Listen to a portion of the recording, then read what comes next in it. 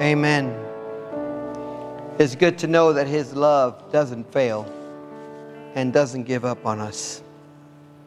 Our scripture this morning comes from the book of Philippians, chapter 4. I'll be reading verses 1 through 9. Philippians chapter 4, verses 1 through 9. I'm reading from the New Revised Standard Version, updated.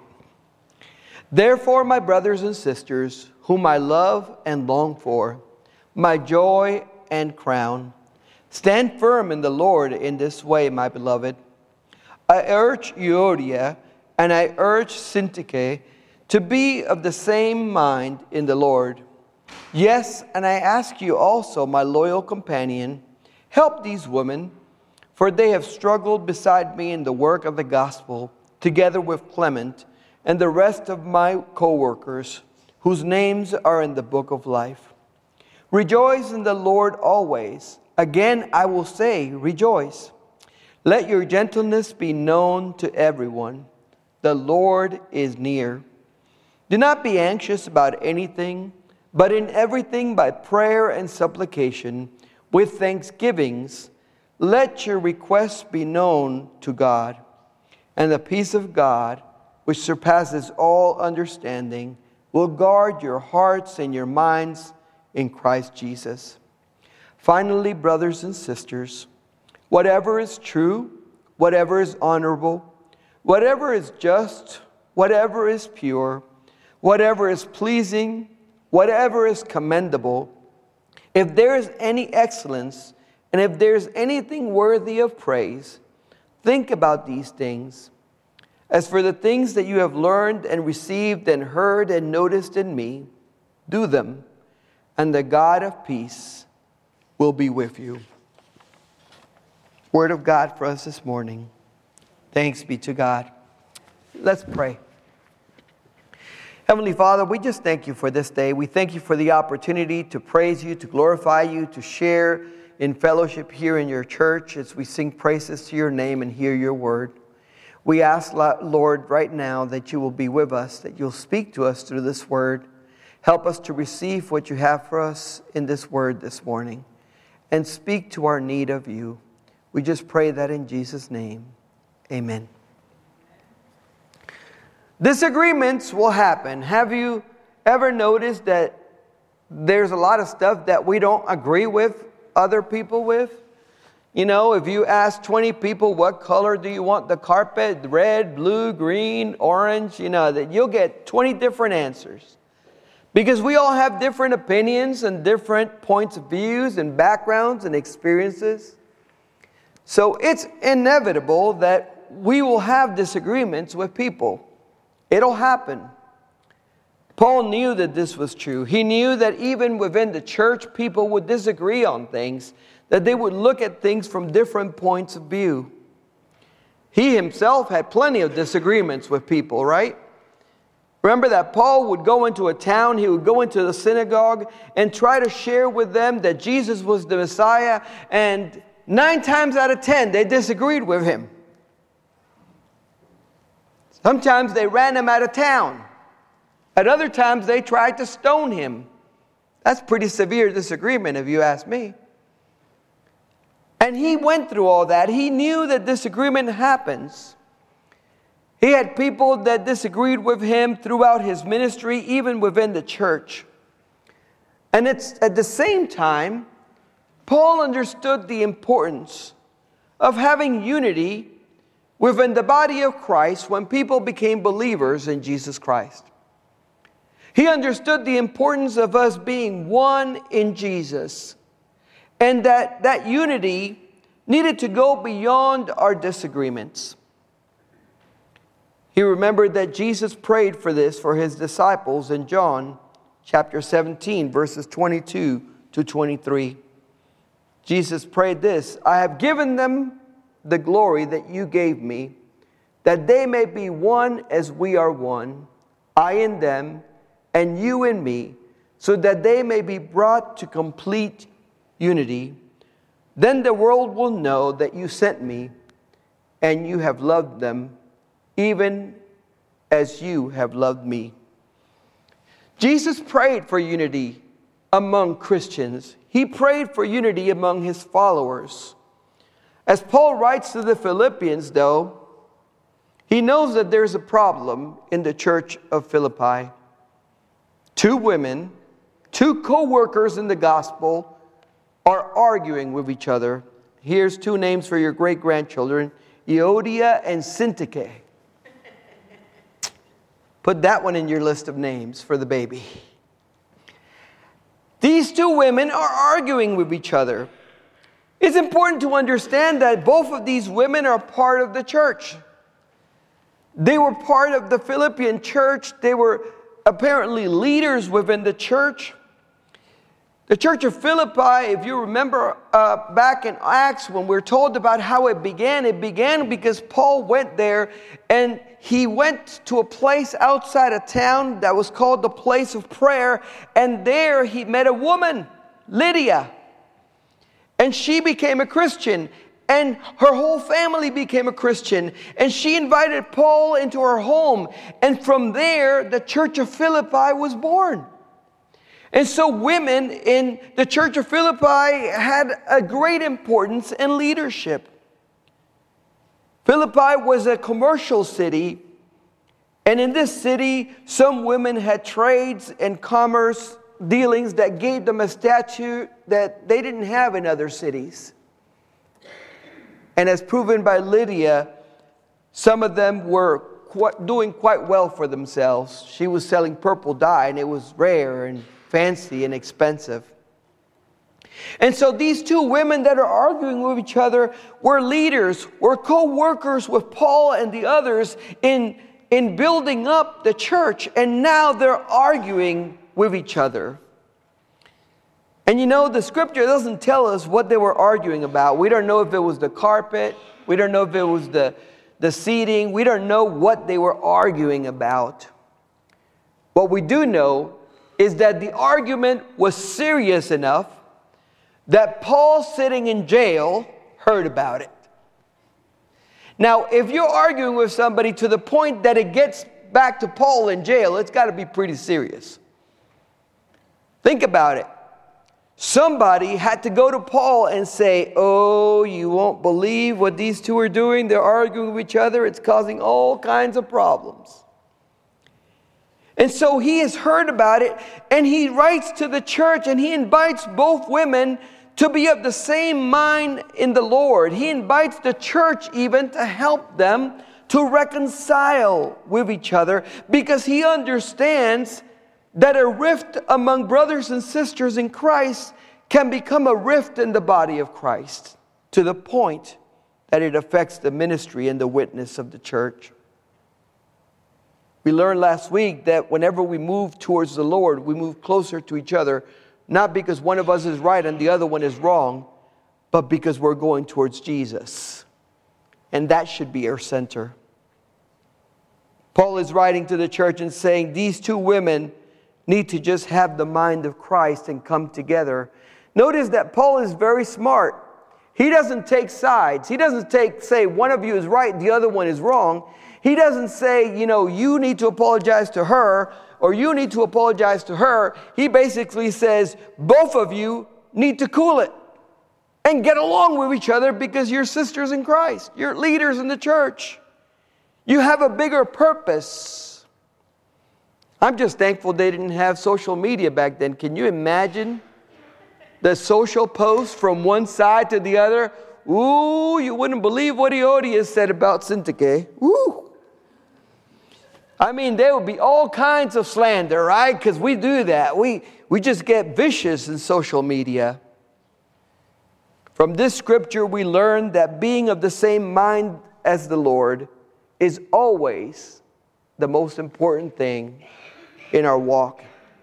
That it's not about us seeking to be right all the time or having the upper hand, but that it's essential that we understand that following Jesus and being like Jesus is really what it's all about.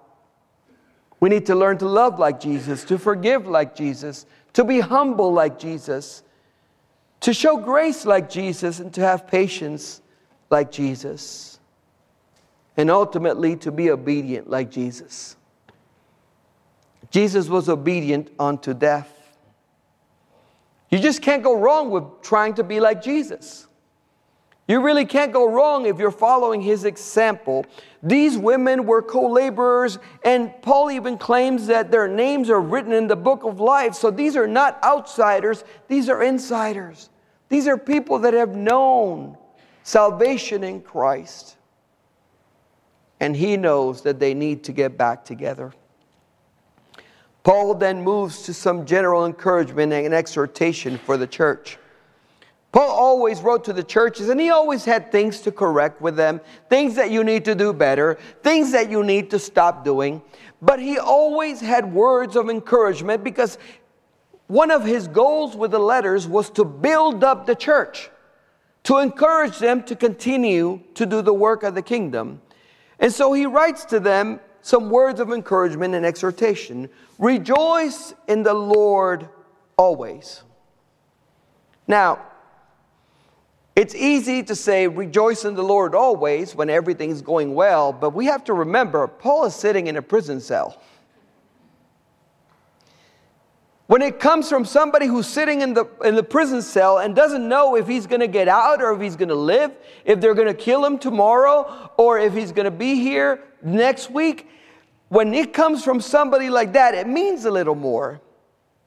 Rejoice in the Lord always. Not when things are going well, not just when things are going your way, not when you're getting what you want, always. Rejoice in the Lord always. If Paul can find joy in the Lord in prison, I think we can find joy in our everyday in the Lord. It just points to us that, hey, our joy does not depend on our circumstances.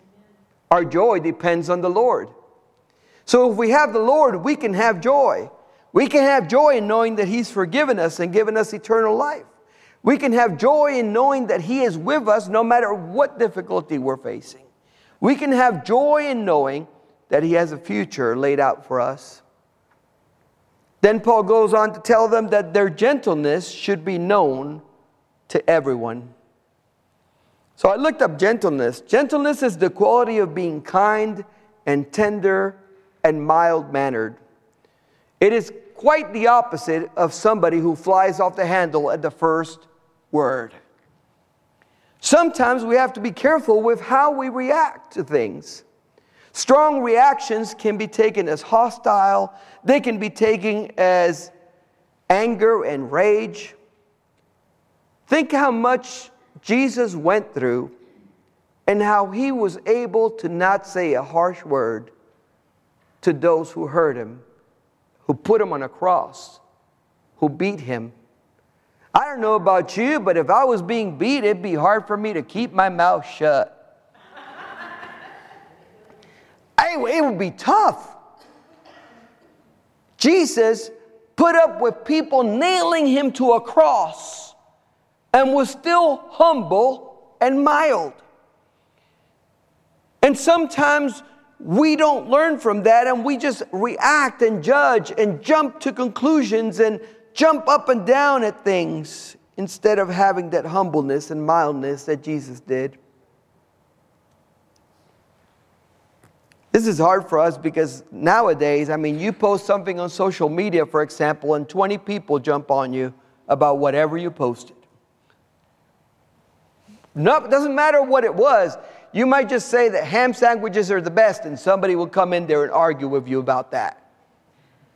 They will jump right on you, and before you know it, you're getting hate speech because you're hating on hot dogs because you like ham sandwiches.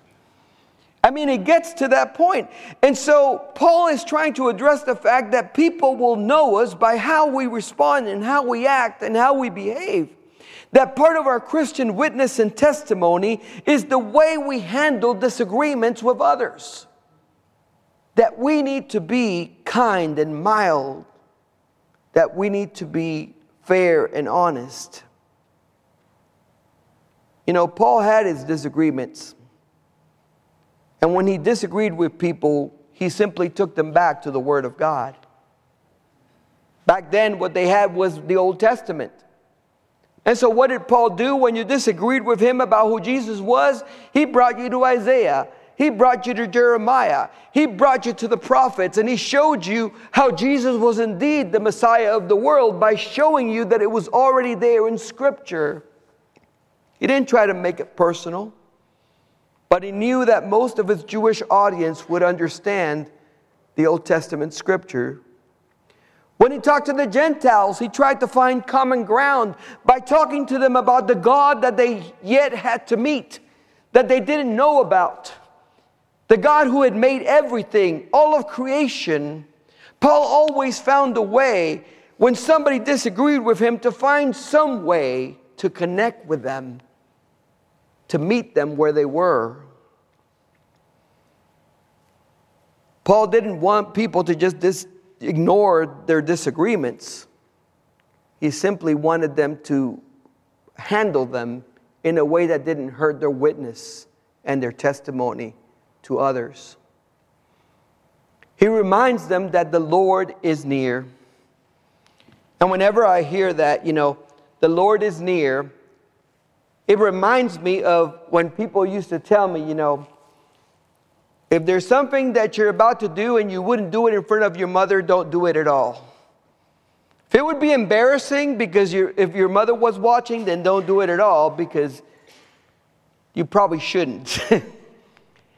And when he says the Lord is near, it made me think about the fact that if we stopped every time we were going to do something and asked ourselves, is this something that's going to honor God? Is this something that's going to bring glory to God? Is this something that Jesus would do? And if the answer is no, we would stop.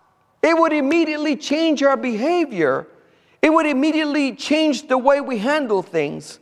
Paul is saying the Lord is near. Remember that you are His and He is yours. And you have to honor Him in your life. And He's always watching. There's no place you can go to hide from the Lord. You can't just go, okay, well, I'm going to do this because the Lord's not looking. I got news for you. He sees all. He knows all. He can see what you're doing. Paul then encourages the church not to be anxious about anything. Again, coming from a guy who's in jail, doesn't know he's going to live or die, he tells the church, don't be anxious about anything. How difficult it must have been for him to say that when he doesn't know what tomorrow holds for him.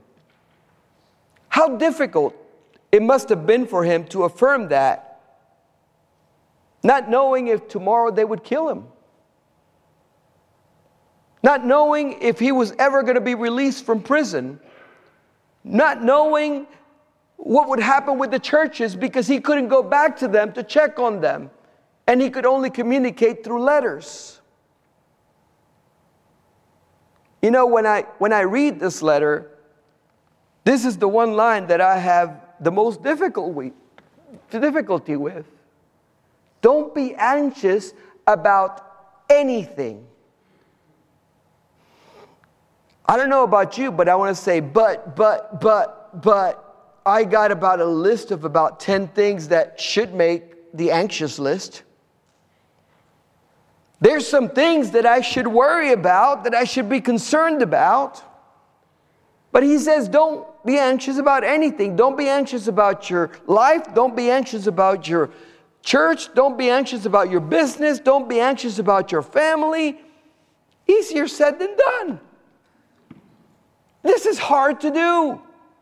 It's hard to let things go before the Lord, isn't it? How many of us bring it to the Lord, say, Lord, I'm anxious about this, take it, and then we put it on our backs and we take it back home because we're not done with it yet. We do that all the time. So I really have a problem with this. When he says, don't be anxious about anything, we worry about the future. We worry and get nervous and uneasy about what will happen. When you look up anxiety, it's a feeling of worry, nervousness, or unease, typically about an imminent event or something with an uncertain outcome. It's when you don't know what's going to happen in the future. Anyone experienced that lately? Little bit? Am I the only one? Just me. Disaffiliation ring a bell? Israel ring a bell? Your own health ring a bell? Your family ring a bell? Your finances ring a bell? I mean, I could go on and on. I don't know about you, but we all have these things that cause us worry and concern and care. And how do we deal with those things? Well, that depends on your personality, right? I'm a thinker, so I drive myself nuts. Because I don't know about you, but when you're a thinker, you begin to go into all the scenarios that could possibly be. And you usually start with the worst possible scenario and work your way up to the better one, hoping to cheer yourself up about what could happen, right? You're like, this is the worst, and I'm going to work my way up to the best so that hopefully by the end of it, I'm hoping for the best and not worried about the worst. And what it actually does is it causes even more anxiety as you go through it. So what does Paul suggest? Because that's not how Paul says to deal with it. He says, when faced with anxiety, bring everything by prayer and supplication with thanksgiving before the Lord, making your requests known to God. Make it known to God. Tell Him. Share with Him. In another scripture it says, cast your anxiety upon the Lord because He cares about you. You know, sometimes we think that God only cares about the big things, but the reality is that God cares about the totality of our lives. If it's important to you, God cares about it. If it's in your life, God cares about it. Paul doesn't say that the anxiety will be resolved, that your situation will go away. He doesn't say that you'll have everything figured out after you turn it over to the Lord. Instead, he basically builds on what he's already told us. The Lord is near. And if He is near, then you can talk to Him about your situation. You can tell Him how you're feeling. You can share with Him your concern and your care. And you can lay it on His shoulders. You can trust that He will take it. The method of sharing our requests with the Lord is also important. He says by prayer and supplication, but there's an attitude involved, an attitude of thanksgiving. When we come before the Lord in prayer and supplication, it's not to complain. It's not to go before the Lord and go, woe is me, look at all the trouble I'm having. It's to say, Lord, I am thankful because I know that I'm not alone in this situation. I'm thankful because you're with me. I'm thankful because I can look back and I can see what you've already done in my life. And because I can see what has happened with you and me in the past, I can be confident about the future. Because you're with me, you're near, you're not far off. It helps us to know that God is with us. Thanksgiving brings us back to counting our blessings instead of our problems. When you have to be in an attitude of thanksgiving, then you can't go with a complaining and griping attitude. You got to go with a humble attitude that acknowledges that you already have the most important thing in your life, salvation in Jesus Christ. That you already have Jesus, and that anything else you get is really a bonus. Because God has already given you the most important thing. God wants to hear your request. He wants you to bring it to Him. All the concern, all the anxiety, all the worry, all the cares. Paul says, don't be anxious about anything. And he says that as somebody in prison who doesn't know if he'll live or die. I think we can do it too. If we're able to cast our anxieties on the Lord, there's something that happens in us. Paul says that we get the peace of God which surpasses all understanding. And it's hard to explain. I was trying to explain to the children that idea of the peace of God that surpasses all understanding. It's a peace that comes despite our circumstance. It's a peace that comes despite things still being the same at the moment. It's a peace that comes with knowing that God is with us and we're not alone. And that peace allows us, even in the middle of the most difficult circumstances, to remain steadfast and stand firm in the Lord. That's what the peace that passes all understanding is about. And Paul says if you have that peace, it'll guard your heart and your mind in Christ Jesus. And I don't know about you, but when anxiety hits, I need protection in my heart and in my mind. Because I don't know about you, but I like to go down the rabbit hole of what ifs. Do you know that there's an incalculable amount of what ifs? You could play out scenarios in your mind until you drive yourself bat crazy. And it won't do any good, will it? All it'll do is it'll add to your stress and your worry and your anxiety. In the world's view, we should be losing our mind sometimes with the things that we have to face in life. But that's when we claim the peace that passes all understanding and the assurance that God is with us. And God's peace guards our hearts and our minds. I have to admit that there are days when this is harder than others. There are days when anxiety comes and really hits you hard.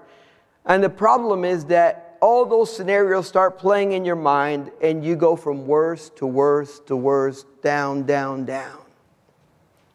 And it is at that moment that we have to remind ourselves to cast our anxiety upon the Lord, because He cares for us. The good news is, He already knows about it. You're not telling the Lord anything new. He's in your past, He's in your present, and He's in your future. We're really doing it for us when we share with the Lord, to learn to lay our load on Him. Towards the end of this scripture, Paul finally says to the Philippians, stick to the truth. Stick to what is honorable. Stick to that which really matters. What is pure, pleasing, commendable. To anything that is worthy of praise and excellence. Stick to that. Think about that. What you focus on and what you think about affects your mood and affects your anxiety. If all you do is consider your problems and count your problems instead of your blessings, then you're always going to be in despair. Learn to count your blessings and to focus on that which the Lord has already done. And it'll help you to forecast blessings into the future. The best way to counter anxiety is to dwell on the promises of the Lord and to remember everything that He has told you in Scripture. When the Lord says, I'll never leave you and I'll never forsake you, He means it. He means it. You will never be alone. So when things get uncertain, we need to remember what Paul has encouraged us to do in this scripture. Rejoice in the Lord. Cast on Him your anxieties. Continue to persevere in that which is good and honorable, worthy of praise and of excellence. Continue to abide in the Word of God, and the peace of God will be with you. Paul says, and by the way, everything I've taught you, go do it. I love that. Just go do it. Just do it, like the logo. Just do it. Just go do it. It's good to know it, but if you don't go do it, it won't do you any good. Go do it. Go obey everything I have taught you about the Lord. Go share the gospel. Go continue to be a witness. Go continue to be a presence for Jesus. Go continue to be there for your neighbor. At the end of the day, we need to know that we have been sent by God to be His representatives in the world, and that Jesus is with us. I pray that the peace of God that passes all understanding will be with you. That whenever anxiety comes, you will remind yourself of His promises, and you'll know that He is with you. Let us pray. Heavenly Father, I just thank you. I thank you for this word. I thank you, Lord, because I know we all face anxiety and worry and concern and care for the future. We thank you, Lord, that you already know our future. We thank you that you're already there working for our good. We ask that you will help us to just trust you, to trust you with everything in our lives, to really share with you and let go of things that you are working on in our lives, that we will know that you have a plan. We put our church, we put our family, we put our health, we put our finances, we put our children in your hands. And we trust you, Lord. We trust your promises, we trust your word, and we trust Jesus. Thank you, Lord, for this word. In Jesus' name, amen. The altar is going to be open as we continue worship. If there's something that is eating you up, that is causing anxiety in your life, I invite you to the altar just to tell the Lord about it, to put it before the Lord. He wants you to share. He wants you to leave it there. He wants you to trust Him in it. So the altar is open as we continue to worship. If there's something causing you anxiety today, don't leave with it. Bring it before the Lord.